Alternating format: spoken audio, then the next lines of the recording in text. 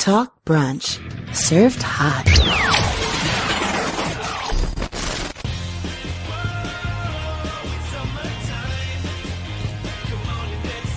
Talk Brunch Live, episode 402, August 23rd, SummerSlam pay-per-view post-show. Rick Dara, aka Captain Brunch, here with Destin Frazier. It's kind of funny when they say you won't see a comment in my head. I'm like, okay, we're about to come up pregnant. Good Lord. Don't ask me why I went there. I have no idea. I thought there was going to be I don't know, maybe there was a big swerve, but I thought something was going to happen. I thought it had something to do with Retribution, something that we weren't going to see coming, like that Identity of the Leader or whatever, but no, I was incorrect about that. And that's what some of you guys are speculating as well in the chat room. But that being said, we come to you tonight off of the heels of the 2020 SummerSlam, which was quite entertaining and surprisingly unique. Definitely more colorful than any of the things we've had before it. And yeah, how did you feel overall? Wasn't disappointed. So at this point, that's a plus for me. But thank you, Saiyaman Senpai, for the host. But yeah, like I said last night, SummerSlam's always been my favorite pay-per-view. I think it was the very first one I ever saw. So going into this and looking at the card, I expected a good night. So. Yeah. Well, definitely got something out of it, right? Oh, yeah. Thank you for everybody listening across iTunes, Stitcher, TuneIn, SoundCloud, of course, TalkBrunch.com, within our Twitch.tv live chat room. I know we're also simulcasting to Twitter and Facebook video, Facebook Watch. So thank you for joining us from there. Before we get into the actual pay-per-view, just because we will not be talking about it on tomorrow's show, I'm going to get into a little bit of the SmackDown leading into it, because the importance of this SmackDown, for starters, is the unveiling of the Thunderdome, which, what were your opinions? Just SmackDown. What was your opinion of your first impression of the Thunderdome? Well, I mean, first of all, welcome back, Pyro. A lot of Pyro, man. Look at all that layoff money, right? You know what I'm saying? Everything's exploding everywhere. You know what I do like about it? When you look at the entranceway, it literally looks like a miniature version of SmackDown. Just like the previous version before this current one that we had before the pandemic started. It really just looked like they shrunk it down a little bit. So I like the attention to detail when it came to that. The screens with the people is going to take getting used to. So, because in my head, there were moments where I found myself more just wondering what was going to happen on those screens rather than what was happening in the ring. But so something I noticed about the screens with the people on SmackDown, a lot of those screens weren't moving. Like, there were a lot of screens, the majority of them were just frozen pictures of the people. And sometimes quite obviously, like they'd be like mid-laugh or mid-smile, and like they're just frozen that way looking at the screen. Yes. And it's just hot. Yeah, exactly. And we had a suspicion watching SmackDown that certain one of these might just be like 4 or 5 second GIFs just on loop of the people. So they don't really have to worry too much about something wrong happening, because they just are occasionally looping these little, or even still framing these faces. At least that's what I saw. Not all the time. Again, going into tonight's pay-per-view of SummerSlam, it seemed more interactive. Like, there were times I could see them counting to the pins, which was pretty dope to have it that in sync. So maybe SmackDown, they were just worried about dick exposure or something, and they were paranoid. If there was any time for somebody to do it, it'd be that first night. Or they just didn't fix the art, because I noticed a lot of frozen ones. There wasn't really as many tonight. Yeah. There was the Pikachu head that was there. I mean, hell, on SmackDown, there was a guy that had his teddy bear out in front. And I think there was one person that was sleeping. You got to worry about that. You're right. At some point, they're either going to stop that, or if there's no way for them to control that, this is going to just start looking more and more like the Budokai tournaments. You know? Literally. Like, if they let enough people do that, what will be the difference between how that crowd looks and the crowd when you see a Budokai? You guys have all seen a Budokai. We're all Dragon Ball fans here. You've seen that shit. You have foxes and little stuffed bears and shit in the crowd watching them battle. It starts with Pikachu before you know how's that thing gonna look up there. Without a little bit of control. If that's what they meant. I didn't see that coming. Yeah, for sure. I wonder if they have an Order 66 for that whole thing. You know, or are they numbered? Like, is there a way that they could look at that and be like, hey, number 72 is wearing an AEW shirt, you know, turn off number 72 and then the screen just dies. How organized is it? Because it's a lot of screens. Yeah, but it's one thing that is really cool about the Thunderdome. I swear to God, I almost call it the Terror Dome. But one thing that's really cool about it is when wrestlers come out, you don't see the faces anymore. You see like what would usually be that Minitron graphic. Yeah. So the place completely changes when somebody comes out. That is very well done. It looks very flashy and big, and they did it on purpose. One of the reasons why they did that is because of the fact that no one can replicate that without spending a tremendous amount of money. You know, it's kind of like there are certain things that money can buy. You know, It's like you can have all the heart and soul in wrestling that you want, but that's the unfortunate, unfair thing about this world, is that having all of that, sometimes you can just buy crazy shit. And that's what WW, that's what I mean when I remember, and I used to say that when I, like, all jokes aside, when I used to tell you don't count them out, that was always my argument. Not that they're gonna outbook you or outright you, you know, more so that they're just gonna, you know, they're gonna just outbuy you. And that's what this company did. It's like they just, can you imagine how much it would cost another company to have all these different giant monitors everywhere? It's just the arena is just one big ass monitor at this point. There's like no way in hell. You know, you just couldn't do it.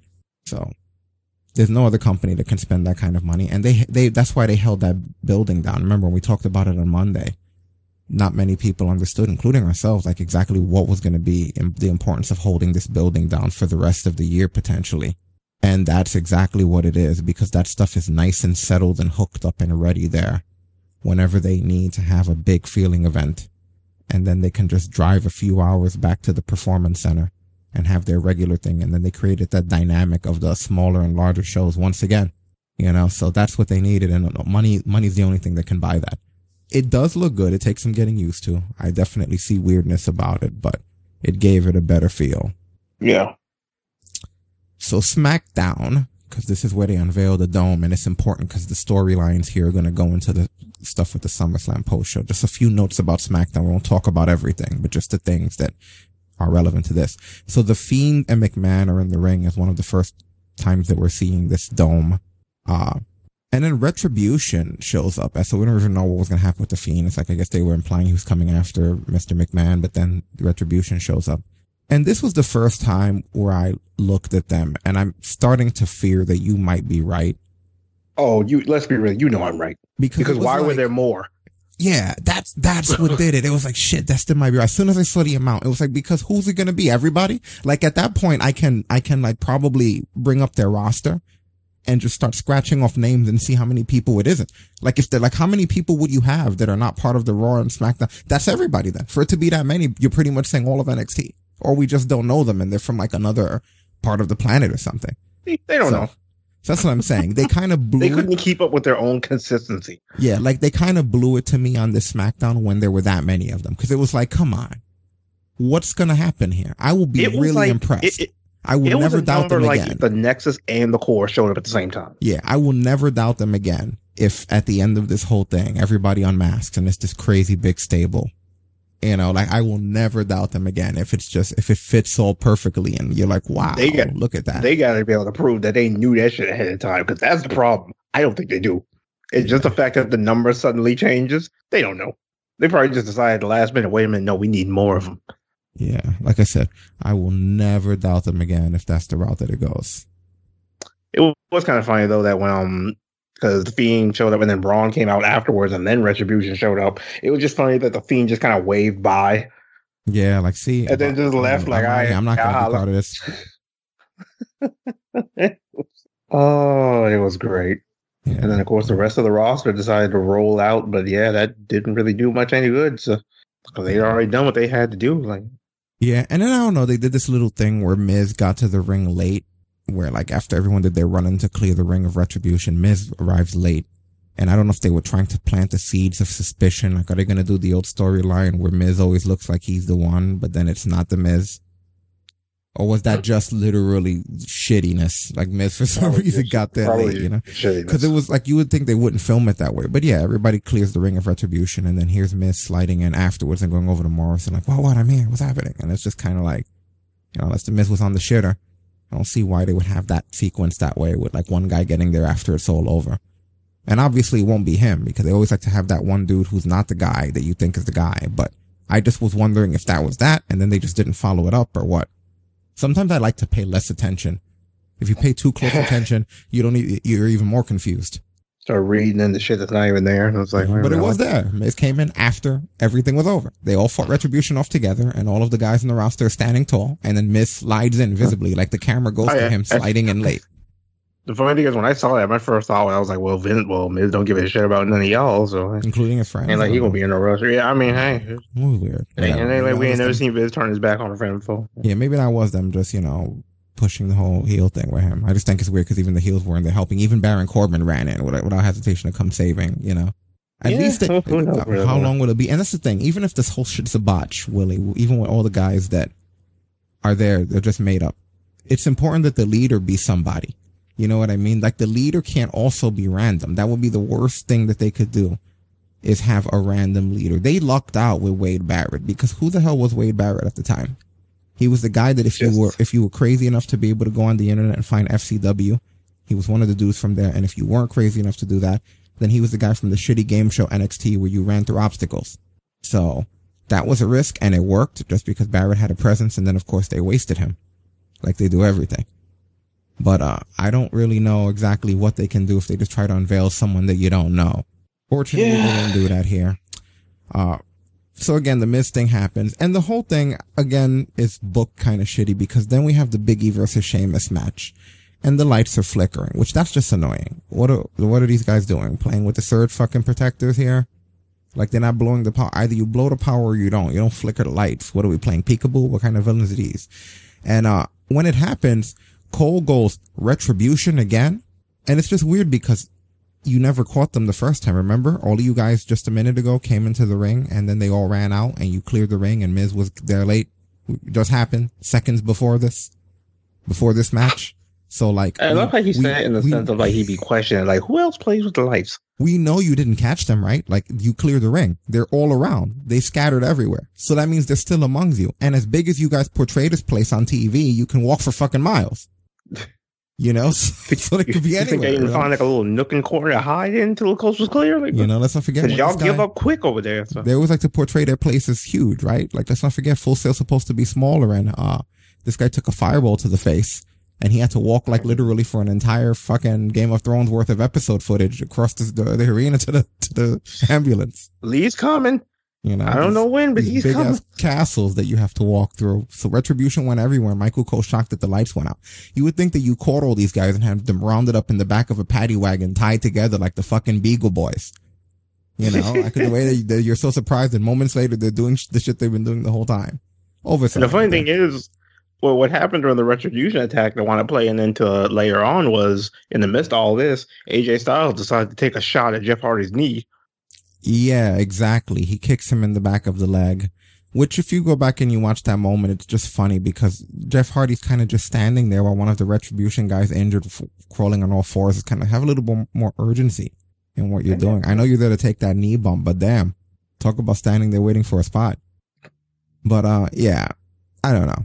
This whole thing is just weird. I really hope that you're wrong still about the Retribution thing.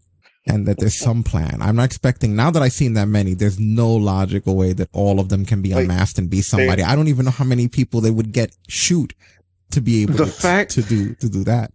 The fact that we went from 5, 6 the first time we saw them, and it was like 12, we now know.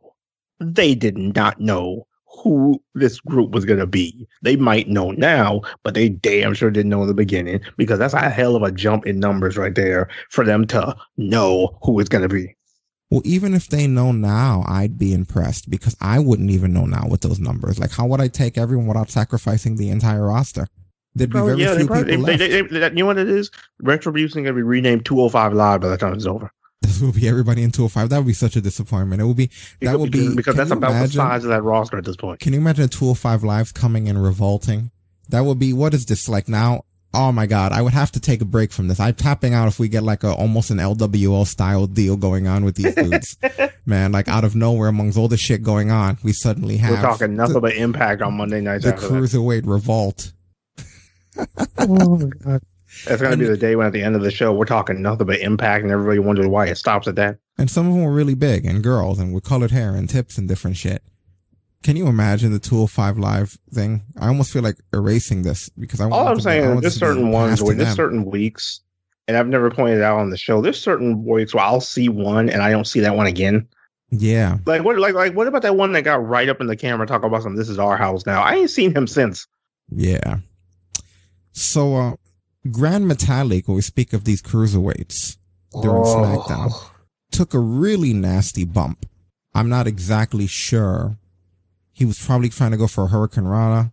And so I'm thinking one or two things happened. Either he was supposed to get power bombed and was too far, or Metalik legit just. Yeah, we can look at this here. I think Metalik might have crashed and burned. But he was it Lindsay? On the way through, and now is this after it already? The inverted exploder. After, hold on, I'll try to get it up here. The Golden Links body. And look at Dorado go all fired up. Huge opportunity for the Lucha House Party to win the gold tonight. Sidesteps Nakamura, and look at Dorado go. You can't discount Kalisto on the outside, shouting motivation and instructions to his Lucha Libre housemates. Dorado. Look at the athleticism of Lince Dorado. And Nakamura misses wildly with a kick.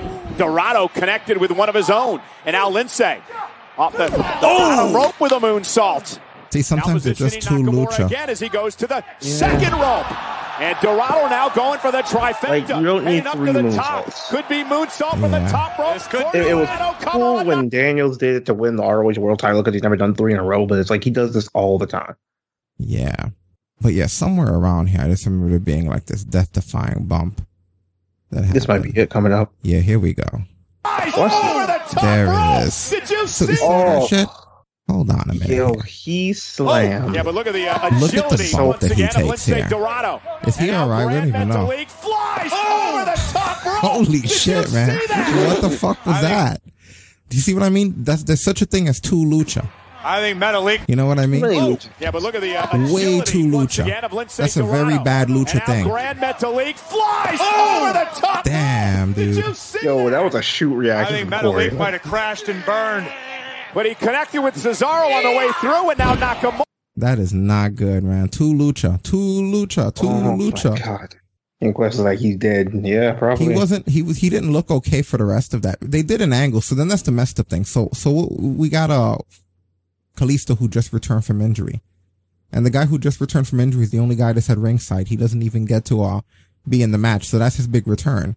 And then at the end of this insult to injury, basically Kalisto and Lince, they wind up arguing with each other. They're kind of pushing each other, and you got poor Grand Metalik. He's supposed to be in the middle. Like, everything's all discombobulated because of that bump, but they do their best to go through this angle where I guess Kalisto and Lince are mad at each other, and Metalik's in the middle holding them apart. And I'm thinking, this poor guy just got back from injury in the return of the Lucha guys, and in the first match, one of them nearly fucking dies, and now it looked like they're breaking up the stable. Like, right there and then, all of that happened. So much information. And it's the SmackDown before SummerSlam, so that's what kind of made me laugh about it. I'm thinking, you know how confused, like, you do all the storyline progression. Most of the year, we don't do anything, but then you do all the storyline progression. There's one little fucking segment. We brought a guy back and bumped another guy and then lost a stable. Oh, God. Corey Graves, congratulations on 2 Banks belts. Good job. It's 2 belts Banks. 2 Banks belts. But you were close with 2 Banks belts. Oh my God. So then the other thing about SmackDown, and this was in order for, it's even hard for me to explain this because of how stupid it is, that I want you to try to stay with me for this because it's worth it, just to give you an example of the weird things that they do. So in order to determine, as you know, Asuka has to face both Bayley and Sasha Banks at SummerSlam for their respective titles. So they decide that they're going to determine which one of them has to face Asuka first and which one of them has to face Asuka second, because obviously your advantage would be you get sort of like a rundown, tired champion or challenger rather. Asuka's already gone through one match, so obviously the second person to go has the advantage here. So they decide to do a beat the clock challenge. They use Naomi. Whoever beats the clock faces Asuka second at SummerSlam. Now the problem with this logic is because the whole reason you want to win is because you go second against your opponent, Asuka, and she's already worn down, right? Yep. But based on that logic, Bayley in the challenge to get that advantage is going second versus Naomi after Sasha tapped her. So Bayley was already given the advantage that she's fighting for in the fucking beat the clock challenge, because she's going second now against a fatigued person to win. And it's only Naomi. So she already had that advantage to get that advantage. You know what I mean? And then, so that was just weird. It's kind of like, if you're going to do a beat the clock challenge, then each of them should have had to face somewhat of a similar opponent, but two fresh opponents, because that's the whole reason why they want this. Because you have a way better advantage. And then, yeah, exactly. And then they add insult to injury by making Bayley look like a weak, shitty champion, because she couldn't even win against a worn down Naomi after Sasha taps her out when she had the advantage that she was fighting for. And she needed that against Asuka. So, just when you're confused enough about why it is that they're coming up with all these different challenges to make it different ways, they just ended by having Asuka come out and kill them both. They're just like, fuck it, you both suck, bye, blah. You literally could have just flipped a coin and got the same result. It was just so weird to have a beat the clock challenge where the winner gets to go second against an opponent. And in the beat the clock challenge, one of the challengers is going second against the opponent. Like, no one, like, how the hell did that even happen? You know what I mean? And keep in mind that Sasha tapped Naomi in 3 minutes and 39 seconds. So that basically means Naomi went over the SmackDown Women's Champion in under 5 minutes. Mm-hmm. Yeah. But then the booking got even better, because then we had basically a little situation with Sonya Deville and Mandy Rose. This was amazing. But before I even get to that, here's what I love about this. This is only in WWE can you just randomly just throw someone into an angle they're not in just so that you could shit on them. Look, did you see what they did to Dana Brooke? Watch this. Wait, what? Sonya, listen. I just wanted to say I'm extremely sorry for everything that you went through this week. And if it's nothing I can't handle.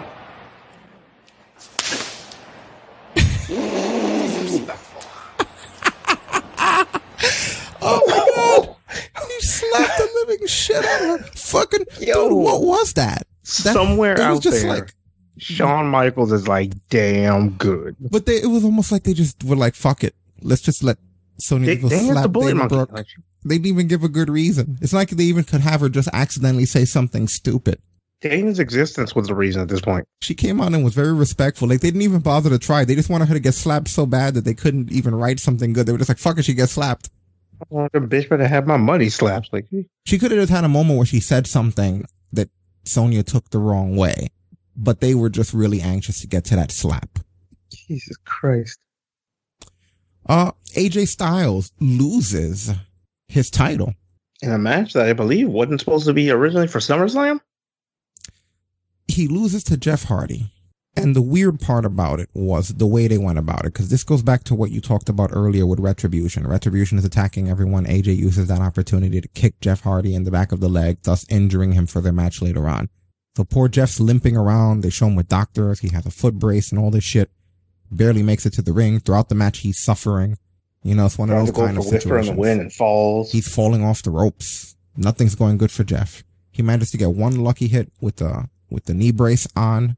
And, that's pretty much all she wrote. It puts AJ down. He's able to swanton him and he wins AJ's title, which was the weirdest booking decision I've ever seen. It was like, first of all, it was before SummerSlam. You did it on SmackDown. You just had AJ drop the title, and Jeff Hardy's great and everything, but you literally emphasize AJ Styles kicking this dude's ass during the Retribution chaos. The guy needed a doctor and a knee brace. He's barely moving around. The whole match is about him favoring his leg.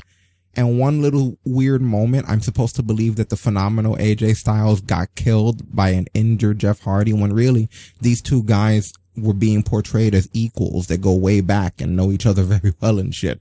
If either one of them's that fucked up, the other one should just have a high advantage, let alone for a title, especially when AJ most of the time is portrayed as a fighting champion. I don't know what the booking decision of this was and why it snuck in there before we even got to SummerSlam. And the funny thing about it is, not to jump too far ahead, I don't know if you caught it during the pre-show, but I think they mentioned something about they were supposed to fight tonight. Yeah, but no, instead they gave us that weird thing. And don't get me wrong, I'm fine if Jeff Hardy beats AJ Styles for the title. It wouldn't surprise me. I wouldn't think twice about it. It's weird that they went through all that trouble to do it that way, where it just came out shitty, at least in my opinion. If you guys think it's great that AJ had to sneak around and have this guy limping and practically dead and still lost his title on SmackDown before SummerSlam, then sure, go right. Then I'm an asshole. You know, if you think, on the other hand, that AJ and Jeff deserve a good feud and a good match that would have been on SummerSlam, that's been on par with the two they had in TNA, then no. But I'm just kind of saying, kind of weird that we had a limping around Jeff Hardy match that they planned on him winning anyway for a title that should have been on a pay-per-view and wasn't, with AJ Styles and Jeff Hardy that you could have had on there. That's all.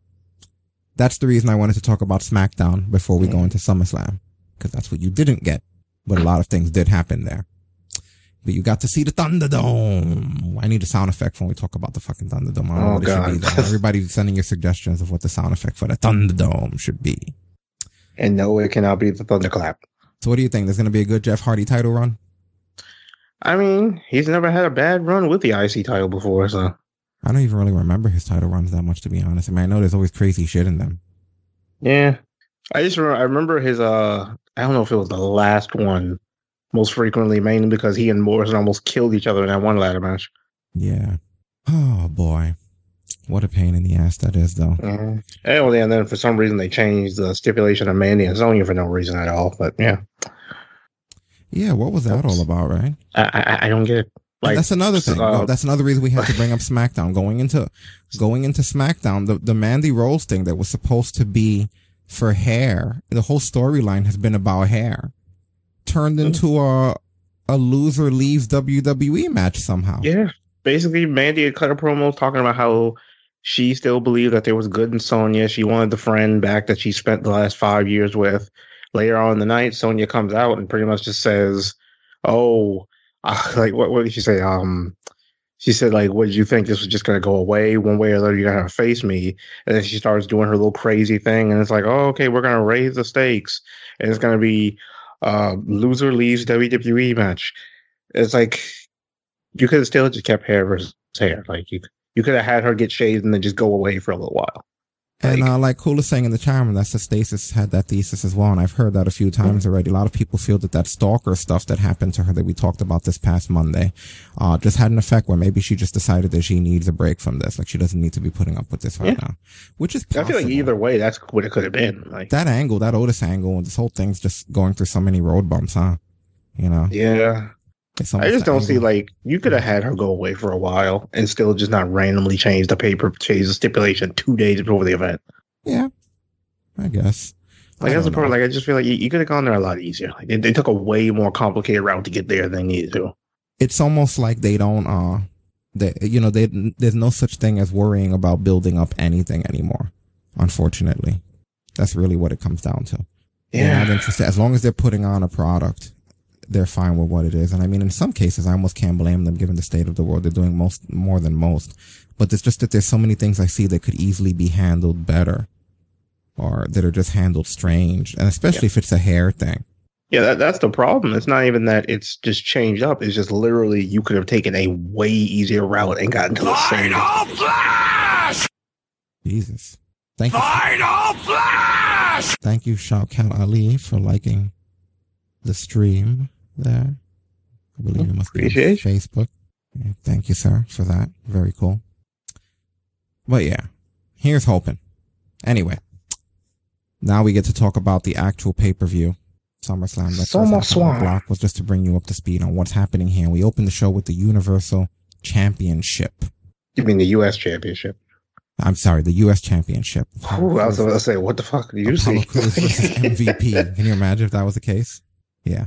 Apollo Crews versus MVP. 43% of you feeling that Apollo Crews would defend his title, where 57% of you feel MVP would take it from him.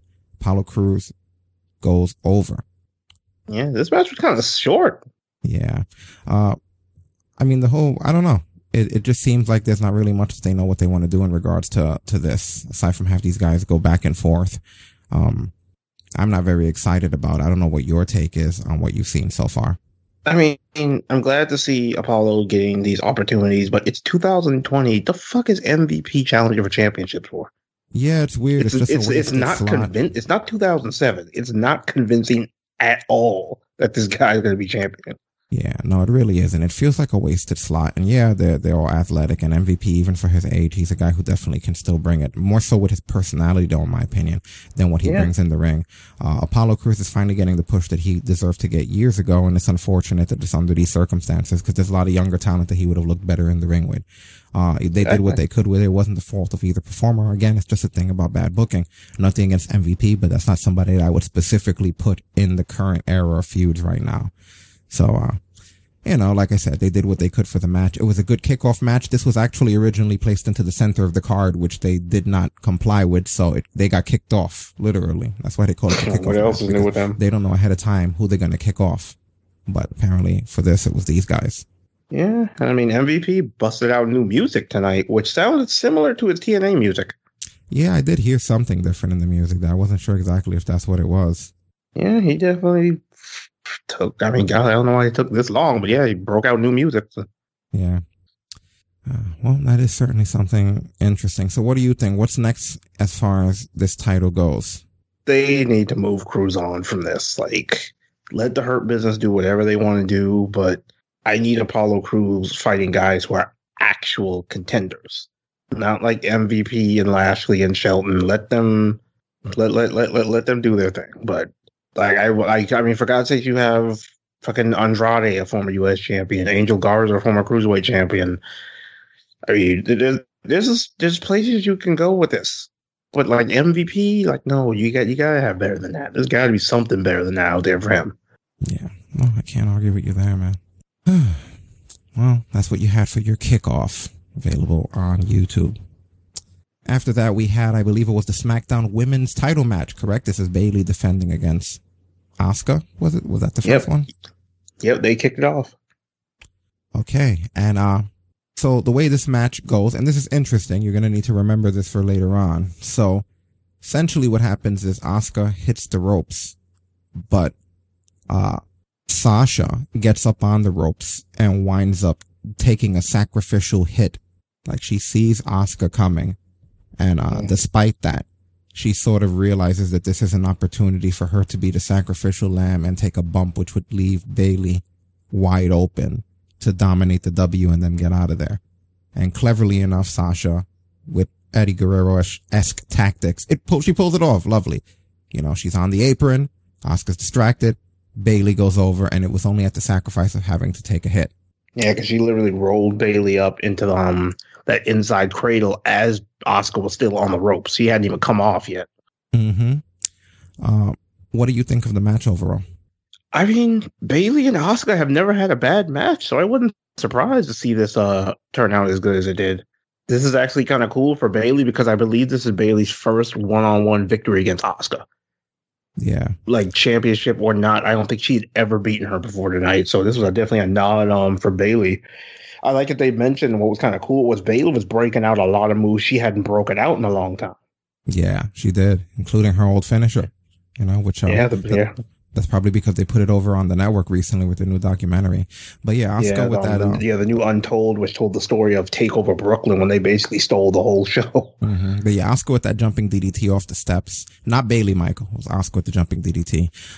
And Bayley with that corner sunset bomb on Asuka, where she went overselling it, like she calculates and her legs wind up hitting and she sort of recoils back. All of that looked rough. Yeah. Brutal stuff. You know, the hip attack that she did there, everything there, as usual. You get a good match out of both of these guys here. But again, interesting storytelling here. I'm not going to say I 100% agree with it, only because it takes, it's a little bit, this was a time for them to be very specific and very detailed with what's going on. But just remember that goes into play. As a matter of fact, we don't really even have to do that in order, do we? We can talk about that. Well, actually, whatever. Let's just let it roll the way it is. Yeah, because it was a solid hour before. Asuka came out. There was some time that traversed between that. That being said, 86% of you saw Asuka going over in this. No one saw Bayley retaining. 14% of you thought it would be DQ, no contest. So you thought, that's interesting. Interesting numbers there. Haha. I like that. Yeah, I guess they were looking at history, so I mean, huh? Yeah, so be it. So then after this, we had the Raw Tag Team title match with the Street Profits, Angelo Dawkins and Montez Ford, defending their titles against Andrade and Angel Garza, being accompanied by Zelina Vega. Yep. And the finish is after Selena gets knocked off of the apron, Andrade goes to check on her, and Angel's left by his own to take the cash out, and the Street Profits retain. Mm-hmm. Yes. I like that Montez is legit like 180 with that move now. Yeah. Like purposely turning completely in the opposite direction. That is a ridiculous level of body control. Yeah, no, it definitely is. All of these guys look really good, and they'll put on like a really good show here. Andrade really wrung the shit out of Dawkins with that spinning elbow at that point. That was pretty brutal. It wasn't as bad as like when Cedric caught it, and I swear to God, whichever one of you, I think it's Phillips up there talking about it's knocked out superstars in the past. It knocked out one. Like he knocked out one guy. Okay. I mean, knocking out any guy is not good. That means you got to make some major adjustments to your stuff when that kind of shit starts happening. Luckily he had to have it happen since. Yeah. But no, it looked really good. The match, very little to complain about here. I think they all did a really good job. And, I don't think that this other team's ready yet as far as, tag titles go anyway. Yeah. Nasty bump that he took there when they double teamed them outside on the apron. Yeah. I love how like when the Street Profits came out, they had Solo Cup pyro. Yes. It rained cups both at the top of the ramp and once again when they got into the ring. That's some shit you could only pull off in the Thunderdome. You couldn't pull that out with a real crowd. Nah, you really couldn't. Somebody would have caused a broken Solo Cup to the eye, and that would have been a whole different kind of bowl of worms. Yeah. The Street Profits are one of the unique examples in WWE at this point of a proper rise to fame. So that's something that we're very lucky about, Yeah, those guys have definitely come into their own. They've been one of the top attractions when it comes to the tag team division. Mm-hmm. Angelo, Montez, congratulations on retaining the Raw Tag Team titles tonight here at your first SummerSlam appearance. Now, I need to ask you how satisfying it was to defeat. I almost said destroy. I apologize. No, that's defeat. Okay. That's okay. I know. I knew you'd appreciate that. Yeah. First of all, thank you to all of the WWE Universe. We'd like to thank you for joining us in this very special time. And we all know how the world is right now. We know. But we are just so glad that your Street Profits can not only perform and do what we do, but still in the Thunderdome come out as your WWE Raw Tag Team Champions. Oh, we did it, man. We did it. And you know what? It just lets you know that, they can try to poison us. WrestleMania, I broke my back, still showed up. So it just lets you know that the Street Profits are clearly indestructible. Oh, yeah. The one thing about Street Profits, we like to have fun. We like to throw red cups. Right. We like to drink orange juice and all that. That's right. But don't get it twisted, dog. The eye in the sky does not lie. Okay? Zelina want to give these boys false hope. Guess what? Street Profits do more than just win.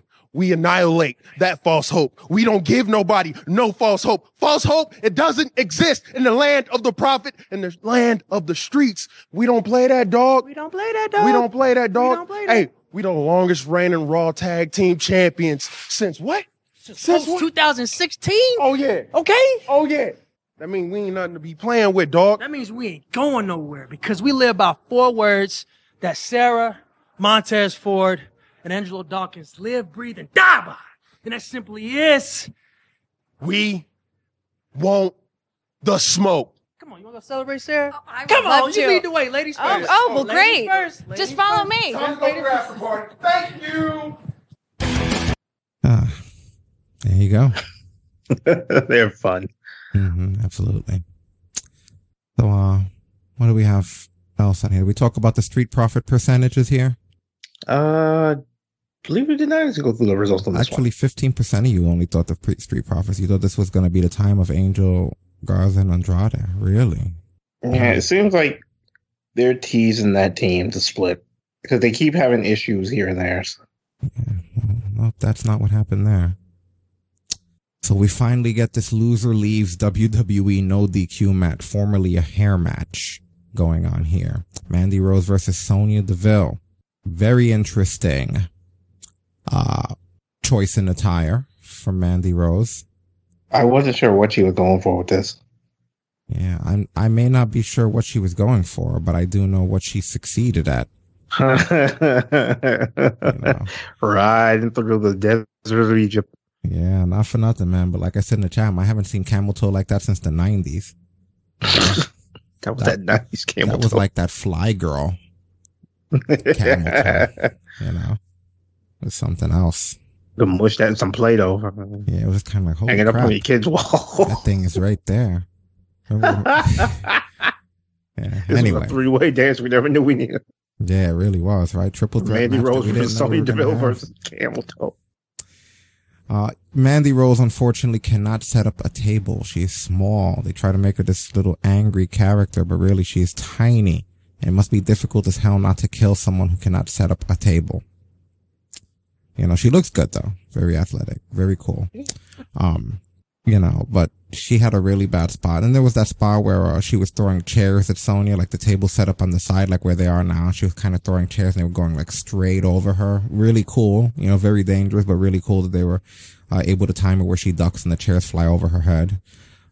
Mandy did a good job laying in those running knees. She's always been really good with those. You know. Yeah. My favorite move of her whole offense, I think. Yeah, we got I believe it was Deville who goes for, normally she goes for Awesome Kong's implant buster, but instead Mandy Rose turns the tables and winds up using it on her because she tries to use it and winds up getting reversed. And then Mandy Rose later on, she winds up implementing that. So I thought that was cool.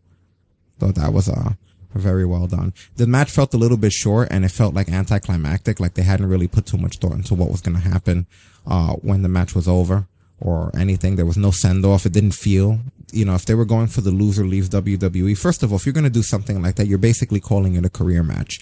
That needs a little bit more build-up so that the impact can, you know, hit the crowd when this does happen. And normally, and it's the first time in my life I've ever seen, even if it's a work and not a shoot, you would have that moment afterwards where, you know, you have the person whose career's over, even if it's a heel, where you have them alone in the ring. You know, and there's like no commentary or anything. They're just like in the ring and you get like the wide shot of them and they're like looking around, like kind of like taking in the fact that their career's over. This is literally something every heel's gotten, every babyface, that moment when their career ends and it's the end of that match that their career ended in. And even if it's at work, it's just weird to me that it was almost like they dusted her to the side and Mandy celebrating with Otis and that was it. You know, just like, well, fuck her career. Time to do the worm or the caterpillar or whatever it is, you know? Oh my God. Like, and that fucking, which of course it didn't work. But isn't it weird to you that even in an angle like this, which if what people are saying is true, the speculation is true and Sonya Deville needs a break because of that stalker, we don't know her mentality or how that affected her or if this would be the last you see her or how long she would need. You definitely want to capitalize on that being like a closure to something. Yeah. Even when John Cena quit being a Nexus. Remember when they forced him into the Nexus and he had the armband and he left? And it had like that sad shit where like John Cena and they show kids crying because John Cena's career's over now. Remember that? Yeah. They've done that every time. That dude didn't miss a Monday afterwards.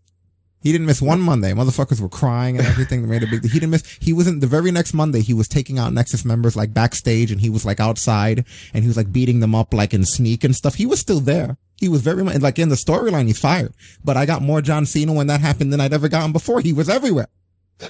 There were Nexus members like watching their backs and shit. This literally goes back into why even change the stipulation at that point. Exactly. Because they didn't take advantage of the fact. If you're going to have somebody's career be over, where was Sonya Deville? I didn't get to see any reaction from her after her fucking career in WWE was ended against the person who she hated enough to put it on the line against. Lazy.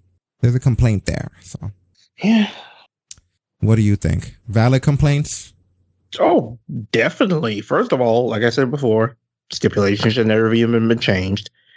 The whole thing of her maybe needing time away isn't an excuse because you could literally have her get her head shaved and then, in storyline, she's so embarrassed and ashamed, she disappears for a while.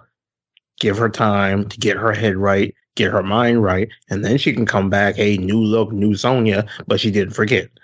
A change of stipulation literally accomplished nothing. Yeah. Very, very unfortunate. Very unfortunate stuff here. Yeah.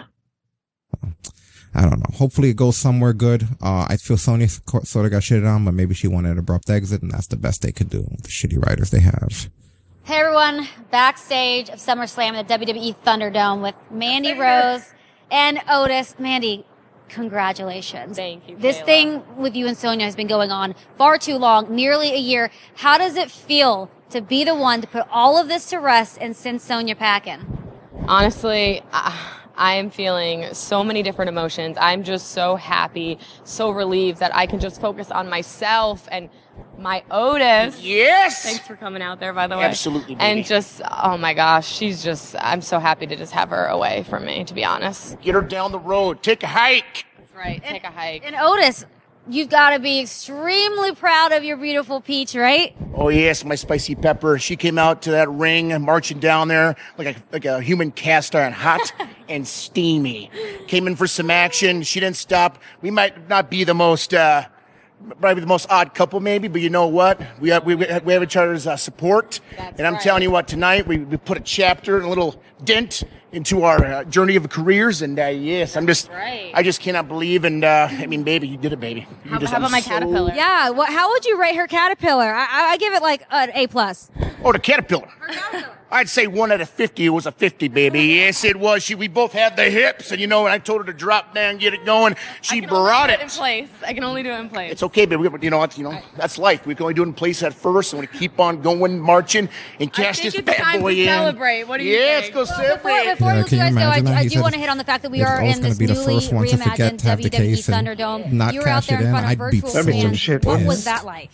It was so A lot of good. faces. A lot of faces. It was very different, obviously. I mean, we've never seen anything like this, but it was so cool. You actually felt that the fans were with you, which is awesome. So we, A little something, yeah. you know what I mean? Because we just miss it. That's part of the love of what we do, baby. That crowd, screaming, but at least if they're seeing the action, we see them cheering, tooting, hollering. Yes. Yes. Well, again, Mandy, congratulations. Thank You're so you. deserving. And I know, I want to let you guys get to celebrating. Oh, yeah, baby. Lead the way, my peach. All right, They're let's go. teasing that briefcase and it never gets guys. used, the pounding on it and all that other shit, and nothing ever happens with it. What a pain. But then again, I used to get tired of the false cash in after false cash in after false cash in. Yeah, there's no way for them to tease him. Like, he doesn't fit into the main title scene with the things that they're doing. So it's almost like, what are they going to do? It literally has to be like some kind of like freak accident, and then he just shows up. I don't know. But then again, I mean, we've seen people hold on to little briefcases for quite a while. Edge held on to that almost the whole length of the time limit before he cashed in. Yeah, pretty much. But it becomes less meaningful, and then it's just strange when you don't have like a way for the guy to cash in. Like, when's the next Money in the Bank? We've got a ways for it. Yeah, a long way for him to just sit on that damn title. There were better opportunities. Because Money in the Bank was right after WrestleMania this year, so. Yeah, that's the problem when you do things without thinking ahead of time of where the hell the angle's going to go. Or just start changing up shit for no reason. Yeah, you just basically decide, hey, we're just going to change whatever's happening. None of this shit matters. What a pain. So anyway, I believe after this, did we even go into the results? I keep forgetting we have the results here, making people vote, put up the polls and have the results here. Like, yeah, 58% for Mandy Rose, 42% for Sonya Deville. I guess you guys thought that Mandy Rose was going to get an even shorter haircut. But, Damn. but that's not at all what happened here. So then we had the street fight, the anticipated street fight. Seth Rollins versus Dominic Mysterio, being accompanied by Rey Mysterio. And the finish to this being Dominic eating a blackout, aka curb stomp, in front of his handcuffed father. Game of Thrones style. Isn't that the way, like, two of the story of how they killed Ned? They killed Ned's brother and like, didn't they kill a couple of people underground like that? They poisoned one of them and then handcuffed them so it was just out of reach. Yeah, exactly. They're one of those just out of reach medieval Cersei Lannister type fucking things. And I swear to God, Rey Mysterio has the best crying, like Mel Gibson at the end of The Mist wails I've ever heard in my life. Mel Gibson at the end of The Mist. You know the one. That was extra, man. I believe in the book that doesn't happen. That little extra shit at the end. Don't spoil for anyone to see, but that little extra last few minutes. You ain't seen it. Come on now. That little last few minutes of shittiness was added into the movie. Tell you, man, that motherfucker just to twist the knife. Just to twist the knife. Yeah, because I tell you right now, to this day, I saw their movie I don't know how many years ago. That is still one of the greatest kick in the nuts I've ever seen in my life. But nah, kid did good. Yeah, I didn't mind him at all. I think he looked picture perfect in the ring. And the reason why I say this is because he didn't look like the kind of guy that was going to do lucha libre style things when I saw him. Because every time I saw him, they were using him more like a big man, like a brawler type, you know, and they never really hinted at what kind of training he would be doing, like if he would be, what kind of style. And obviously you would say because of who his father is, you would expect him to do that stuff, but because of his size, I just never thought that it would work out the way that it did. And surprisingly enough, it did. Like, he looks excellent in the ring. I do like his attire as well. It looked, you know what it kind of reminded me of? I don't know if you remember how he used to dress in the Revolution. It kind of reminded me of Manic, where the hood is permanently attached to the outfit. That is. I was wondering what it reminded me of. You're absolutely right. That's exactly what it looks like. But Dominic, I like it better on him. It works really well. Kid's in good shape, too. I didn't realize how good a shape he is until I saw him like in his gear. Yeah. He's in excellent shape. They, like I said, there was a lot of cool stuff in regards to, things that they did here. And, he's definitely training and he's serious about this. And I guess you would expect it. It's Rey Mysterio's son. Obviously they probably have put him through training and he probably has a lot of natural talent. That was a crazy bump they took where the two of them went through the table together. I thought that was really solid. Oh, yeah. That kid did. I remember I saw on a video on Facebook earlier today. He literally said the only thing he wishes is that Eddie could have been here to see it. Yeah. Lots more kendo stick beating. You know. They beat the shit out of each other. He hit Eddie's frog splash, which was really cool. Ray's wife winds up coming out and Ray had to calm her down, in Spanish. You know, that was like to add to some of the drama, you know, when you have the parent come out. And then afterwards, after Ray tries to convince his wife to stay out of it, unfortunately, Rollins couldn't convince his wife to do the same. So you had some, so you had some, you had some Murphy interference in there.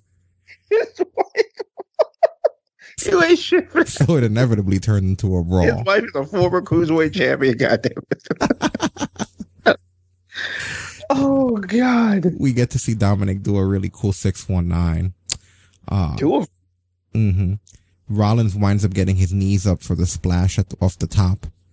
All of it was, it was really cool, you know, but obviously they still want this feud to continue, I'm assuming, which is the reason why, even though this was his debut match, we wind up getting Dominic getting his face stomped in. Yeah, because one telling thing they had throughout the match was before Dominic made Ray promise, no matter what happens, you're not getting involved. And there were moments where I think I even heard at one point Dom said, Ray said to Dom pretty much say the word in a sense, like, tell me if you need my help. And Dominic continuously was like, stay away. And it just kept going and kept going and kept going until eventually Ray had to get involved. And that's what wound up turning into him basically Game of Thrones stomping him. So. Yeah, and he winds up getting handcuffed, which that's also really annoying. Like, come on, you're Rey Mysterio. I get that you're older and everything, but he handcuffed you so fast. You know? Like, he handcuffed him like he was the guy who's never been in a wrestling situation before. Like, you're the same Rey Mysterio that had to fight the LWO when they all jumped you, right? And then you wound up joining them, and then you wound up fighting the NWO and all those other guys. I'm so mad. I thought you were going to go for like a feud with the Big Show. You went to the fucking LWO. I mean, but I'm just saying, you're the Rey, you know, like street shit. Like, you know, you're street smart is the way you're portrayed. You've been through shit. You've been with Eddie and all of them through like the wars during Nitro and everything. You've seen crazy stuff. You got fucking pole darted into the side of a trailer. Like, you know how hard it can be out here. And you're telling me you got thrown off a roof and Money in the Bank. And you're telling me that the guy who removed your eyeball and beat your fucking son half to death a few weeks ago, you weren't on guard enough not to be handcuffed by him?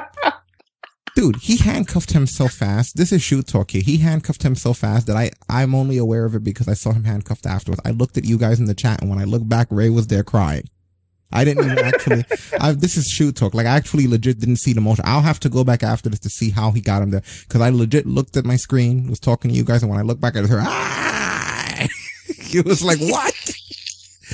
When I looked at you a minute ago, you were contemplating. You look back and you heard, Like, come on, it's Rey Mysterio. Make him look better. Do better. Be better. Oh, God. But it's kind of crazy that, like, it's kind of crazy what this event, SummerSlam in particular, has meant to this family. I mean, Rey Mysterio's first WWE pay-per-view was SummerSlam. The first major time we saw Dominic on camera was SummerSlam, and 15 years later, this kid has his first match at SummerSlam. That is true. And this was this was his father's first, this was something else, right? There was some other milestones. Like, wasn't it his first pay-per-view or something? Yeah. This was Dominic's pretty much his first match and his first pay-per-view all in the same go. But I mean, wasn't it Ray's years ago or something? Yeah. This was Ray had his first WWE pay-per-view match against Kurt Angle at SummerSlam 2002. So look at that. It's even a milestone there. Yeah, it's crazy how far things come. I mean, damn good job, kid. If this is how good in match 1, I can't wait to see how good this kid gets. Me neither. I'm right there with you, man. Definitely excited for him. We're getting some new stars and they're coming from unlikely places. Yeah. But yeah, like I said, we had interference from the 2 wives and 619. Knees up. Wait, shit.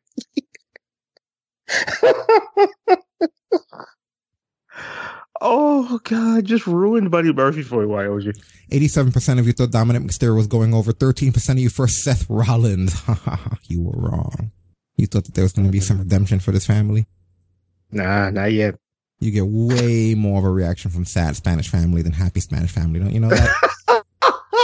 That was so fucked up, but it was kind of cool because I hadn't seen Angie in years. Yeah, literally forever. I'm like, fucking look at Angie. Like, It's just funny that Ray's the shortest person in his family right now. That is amazing. Yeah, it definitely is. It makes me laugh to this day. Like his wife is huge next to him. Yeah, his wife has always been taller than him, but it's like everybody else is catching up. Like at this point, I hope to God his daughter's still shorter than him. Yeah, exactly. Well, I'm looking forward to seeing what else they're going to do here. Yeah, I can't wait to see what's next release from this kid. Yeah, I think hopefully Ray still has another run in him. That's something else that I would like to see, you know? Yeah, give us that father-son tag team match. If that's all he's got left in him, damn it, give us that. You know, let there be a passing of the torch moment here. That's what we really need. Okay, so next we finally have the Raw Women's title match. Sasha Banks defending against Asuka, with your voting results coming in with 71% of you feeling Sasha Banks will retain, with 29% of you feeling that Asuka would go over here. Finish being Asuka reverses the Banks statement into the Asuka lock. Now that's the statement on paper. That's the finish on paper. But the real finish here, and this is where we're now finally starting to see the crumbling happening here, where so the exact same thing happened that happened in the previous match. Asuka's about to hit the ropes, but this time it's Bayley on the apron instead of Sasha. And Bayley's left with the exact same choice that Sasha is, whether or not she's going to sacrifice herself and take this bump to distract Asuka for the moment that Sasha needs so that they could run the same routine again. And it looks like Bayley's about to do the same thing. And then at the last minute, she pussies out and moves out of the way from Asuka coming at the ropes. So Asuka's momentum's fine. And there is no distraction for her to go over. Asuka hits the ropes. A spinning back fist. Yeah, she just hits her spinning back fist, and it's the beginning of the end. Sasha does her best to try to recover into that Bank statement, but the Asuka lock taps her. And she's kind of shocked, looking at Bayley, because she did take the bullet for Bayley in that exact sequence last time. So she knew exactly what she needed to do. You're going to get hit, but your friend's going to be able to get the pin and you get out of there. And this time Bayley just fucking moved. And then afterwards, she kind of looked around with this dumbfounded look on her face like, damn, sorry, fuck. So it's like the first time you've really seen her where like that was shitty. Like that was just shit right there. Come on, Bayley. Yeah. Be better than that. What did you do? And this kind of sucks for Sasha because with this loss, Sasha on the main roster is 0-5 in championship defenses. But that's impossible. Like, well, where are we counting from? Because she had one against Charlotte back when they would feud back and forth for the title, right? No, Charlotte, whenever she beat Charlotte for the title, Charlotte beat her right back. Right, but then how would she be 0-5? And what about the time that she beat Charlotte? Because they traded the title, they traded the titles back and forth 3 times. And then she beat, I think, Alexa Bliss once, and then Bliss beat her right back. Right. So then how would Sasha have Because she's never successfully defended it. She's always been able to win it, but she's never got past the first defense. Okay, so she always wins it and loses it on the first defense? She's never had a set. She's had successful title wins, but on the main roster with a singles championship, never defended. So every time she wins it and it's time to put on the line, she loses it right back. Yeah. That sucks. 0-5 with that. That's crazy. I didn't know that. This girl is jinxed.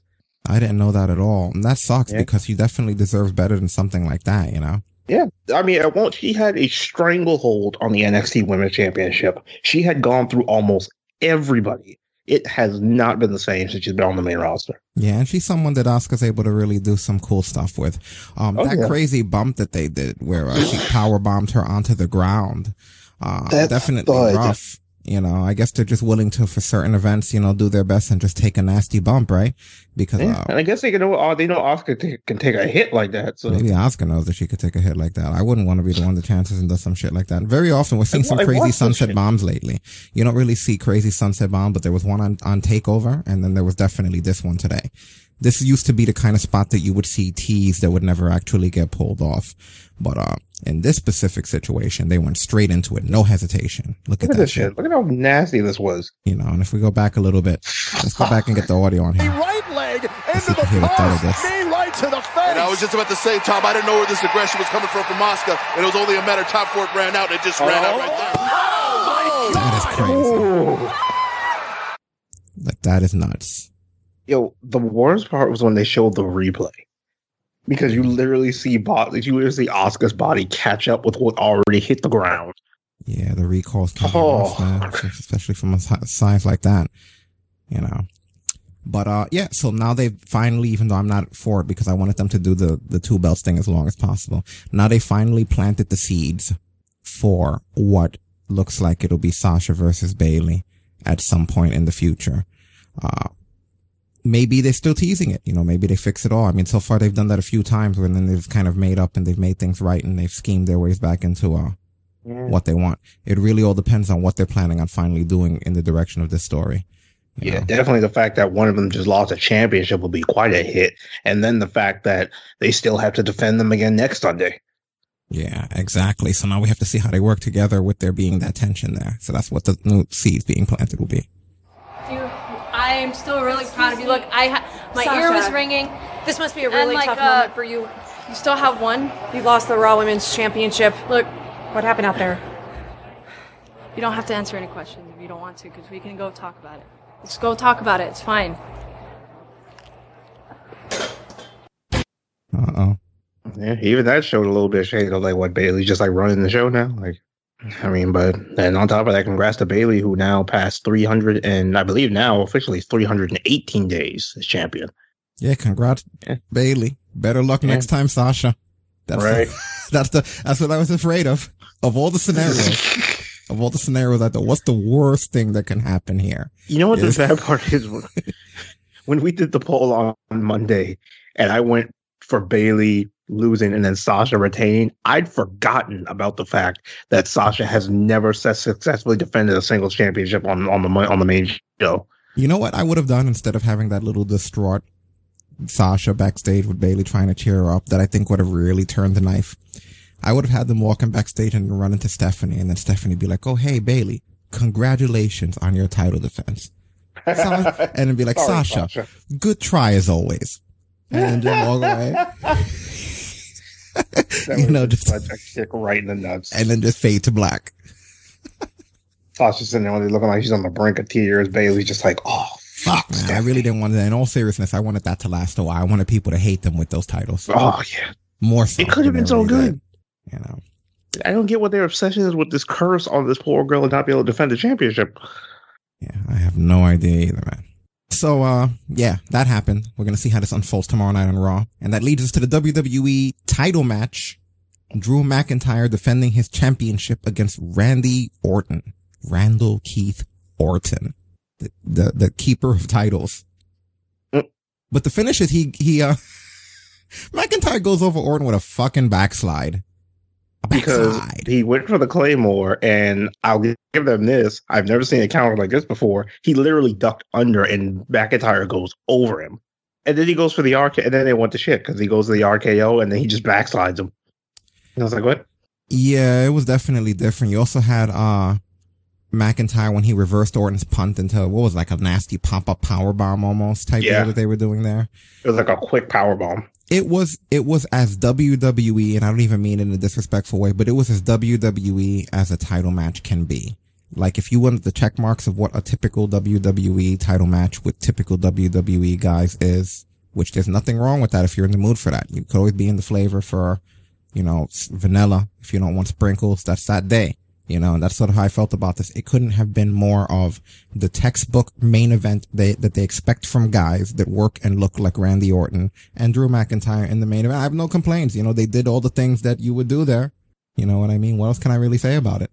I don't know, a little bit dry for my taste, and that's just me. Like I said, because I really have nothing on a technical critique for this. You know, it just, it just felt like it was just their match. You know, it was, they had the kind of match that you would have there. You know, I don't know how you guys felt about it. You know, I felt the pacing could have been a little bit faster, and the whole thing was teasing the almost got him with the RKO, almost got him with this, almost got him with that. That was a lot of the stuff that was happening there. Good tension building in the match. Orton looking good as always. Unfortunately, I'm disappointed that we're not going to get him with the title just because I thought we were going to get Edge with that last run. It looks like McIntyre's going to hold it, which makes you wonder who's his next opponent going to be, right? Yeah, gotta be somebody different. And again, they worked really good together, but I mean, what happened? And also what happens with Randy Orton? Is this Legend Killer gimmick going to be over? Are we going into something else with that? Like, what's the deal with that? Yeah, it's kind of weird to see where they're going to go with this because there's a few different directions, but it's like, which one are they going to pick at this point? Yeah. Or are they going to run this one back? Like, we don't even know. Like, yeah, they're in an interesting place with certain things. You know, they're not in such an interesting place with others. You know. Any other thoughts about this match? I mean, cool to see Drew getting his run to keep going. What do you think of the slight change with his music? What, that sword shit in the beginning? Yeah, like the sword thing. I can understand it in that case, because I mean, use the Claymore, and the Claymore is probably one of the most famous swords in combat history, but I don't mind it, I guess, because it doesn't feel as like over exaggerated as like whatever they do with like Ricochet and Aleister Black, but I just kind of feel like sometimes this is, again, remember I was told I felt that there's somebody in WWE that has nothing to do, that just goes around adding little shit here and there, like the little creaking down the black. This is that again, where, all right, I get it, he's Drew McIntyre, but we just needed to add like a sword to the beginning. That's what he's missing. Ching! Da, da, da. His music comes on, you know, the little ching. That's what pretty much he needed this whole time. If only we would have realized that he just needed that little ching to get over. You know, I don't know. They didn't really incorporate anything. And even though they have like now an entire wall of graphics, they didn't even bother to incorporate a fucking sword after adding the sound effect. Yeah, it's like it's in there for like a few seconds of the beginning of the graphic, but that's about it. Like, yeah, you know, like I have his special entrance where he comes out with a fucking Claymore. Like, it's like, yeah, but no, they're not even going to do that. You know, I'm just saying that'd be some impressive shit. If you've ever seen one of those things, they're freaking nuts. Like, yeah, so I don't know. Like I said. He has that good title match. And I know tonight they're going to get a lot of people with that thing that they put on the network after they went off the air. It's basically them showing what they went through during the pandemic and how they handled it and how McIntyre had to step up and, you know, during these times and, you know, the whole thing, whatever, some of it, you know, whether or not, whatever. But that's probably going to be something that helps elevate him, at least for those that stay up and watch that. Yeah. You know, but unfortunate also for his push that I couldn't think of a worse time for you to be champion. Like that dry, which I hope they talk about. I didn't get to see that documentary, and I'm sure we'll talk about it tomorrow on the main show. But that, yeah, I want to watch that and Untold. So. Oh, did you? Yeah. No, I say I'm going to wind up watching both before the main show tomorrow. I'm wondering if they're going to talk about that dry WrestleMania celebration that he got, because when you really look at the 3 decades of WrestleMania, that has to be the most dry, no lube penetration WrestleMania celebration ever, which if anything WrestleMania is known for, it's those last moments when that champion stands in the ring and the pyro goes off and the fans react to them for the first time and they're ending the biggest show of the year on top holding the title. And poor McIntyre, finally, with the story that he has, the 3MB guy who went away and went into the UK Indies and came back, and when he finally had that celebration, that we didn't even have a single person there, it was just him by himself celebrating to the most dry. And this was before they got the production down to understand how to do it during that kind of a situation. And remember, if you recall those early shows, it was the most dry, shitty thing ever.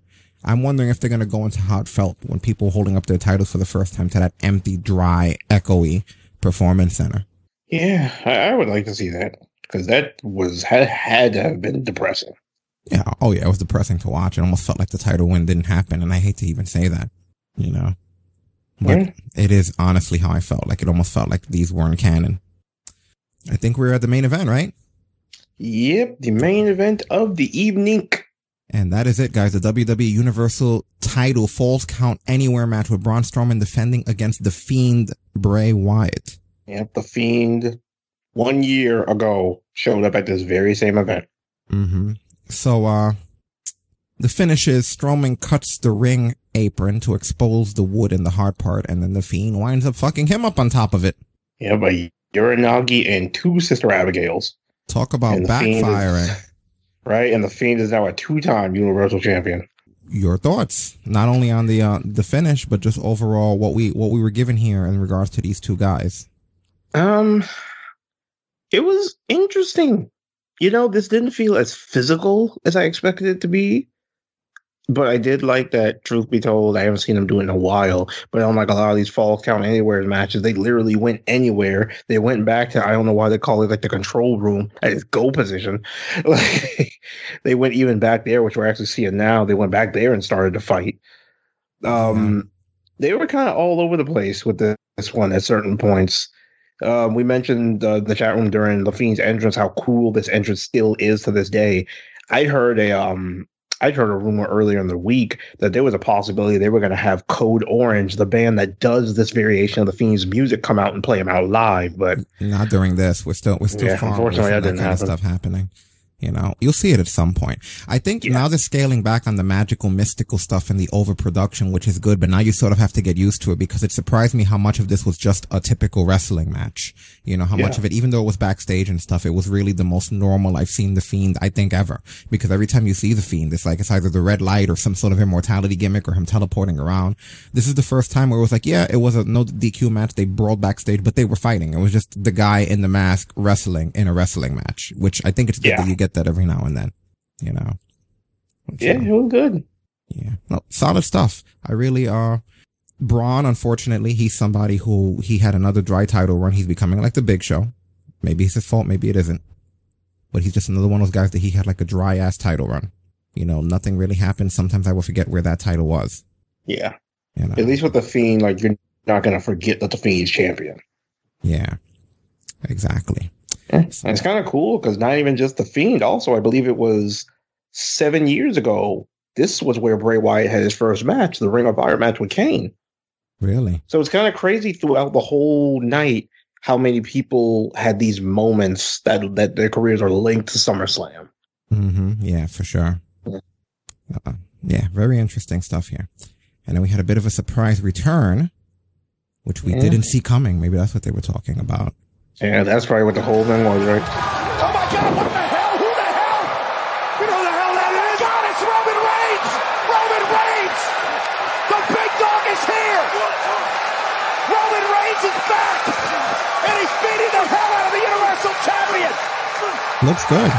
Is he a heel? Is he a face heel? Like, what's happening? So, after this clip, we're actually going to get into it a little bit more because I think it might have been. And now he's got his sights set up. But it wasn't because of the attack.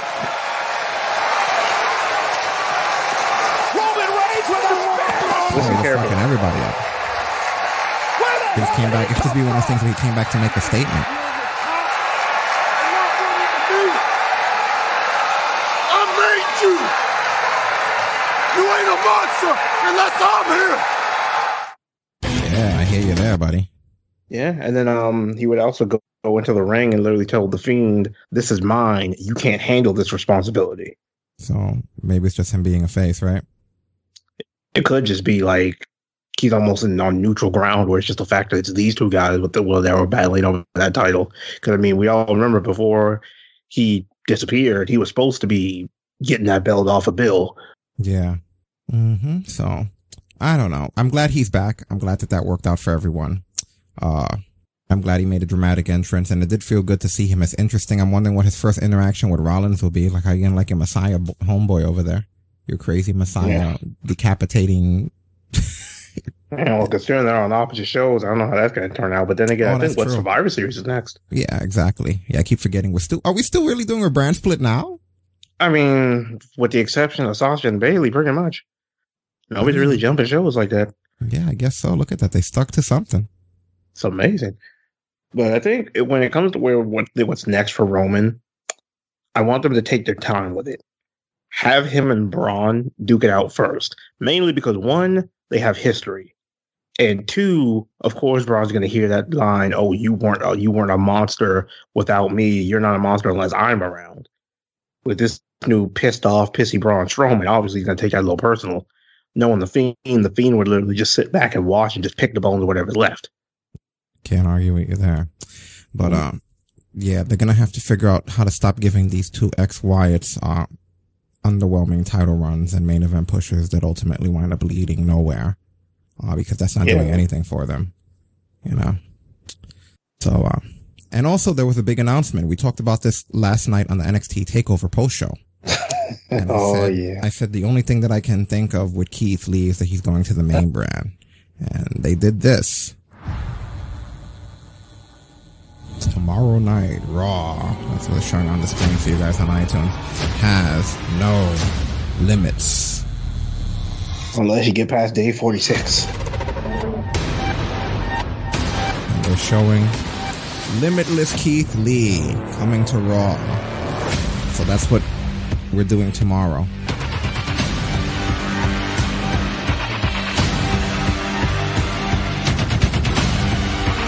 So like I said, even though I didn't agree with him leaving NXT, the only thing I could think of is that they were rushed to get this guy to the main roster so that he can have a main event presence, because he really does have a main event presence.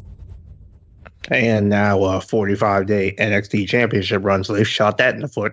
Yeah. Like, he has the second shortest reign in NXT history. To hell with their plans. Let him get a actual run, then call him up. Yeah, there should have been, but there's no patience here anymore. I'm not disagreeing with you. I could give a fuck about their plans. You don't send somebody up after a 45-day title run and they lose to a guy who apparently, I'm finding out now, Karrion hurt himself before the finish. So the finish wasn't even planned. So that sucked. They just had to improvise the finish because of him. You know, that's now he's coming up to Raw. Yeah. I'm so excited. Can't you tell? It sucks that they had to call an audible for something like that. And now he's coming up to Raw, where although that will be considered like an honor and like it's great for the person, I guess as far as your wallet goes, no matter what, whether they use you or not, it's always good for you. But on the flip side of this, we now have Keith Lee, who, what's he going to do in the chaotic Raw that has Bobby Lashley and MVP and whatever else it has right now going on? There's not really a good landscape for the guy to go back to. It's like there's even nothing for him to do up there. It's going to be a disaster like it is every time fucking nowadays. And like they ruined it once they had him literally have a, once again, 45-day NXT title run. At that point, it doesn't matter when you call him up because he's still got that asterisk on his name. The most over guy in the whole company on any brand, and you have him have a minuscule title run. For what? Like, yeah, tell me about it. Because it's not like they haven't had people come up with championship before. Kevin Owens pinned John Cena at Money in the Bank while he was NXT champion. Sasha Banks was champion when she came up. Like, it felt like that whole title thing's not an excuse anymore. It felt like they wasted all of his opportunities with championships. Every last one of them. Yeah. He gave up one title for no reason, and they lost another one to Karrion Kross. And now he's going up to a brand that really hasn't had their landscape straight in a while. They don't know anymore. But we will be discussing that tomorrow night. So anything else here as far as the our SummerSlam weekend has gone? No.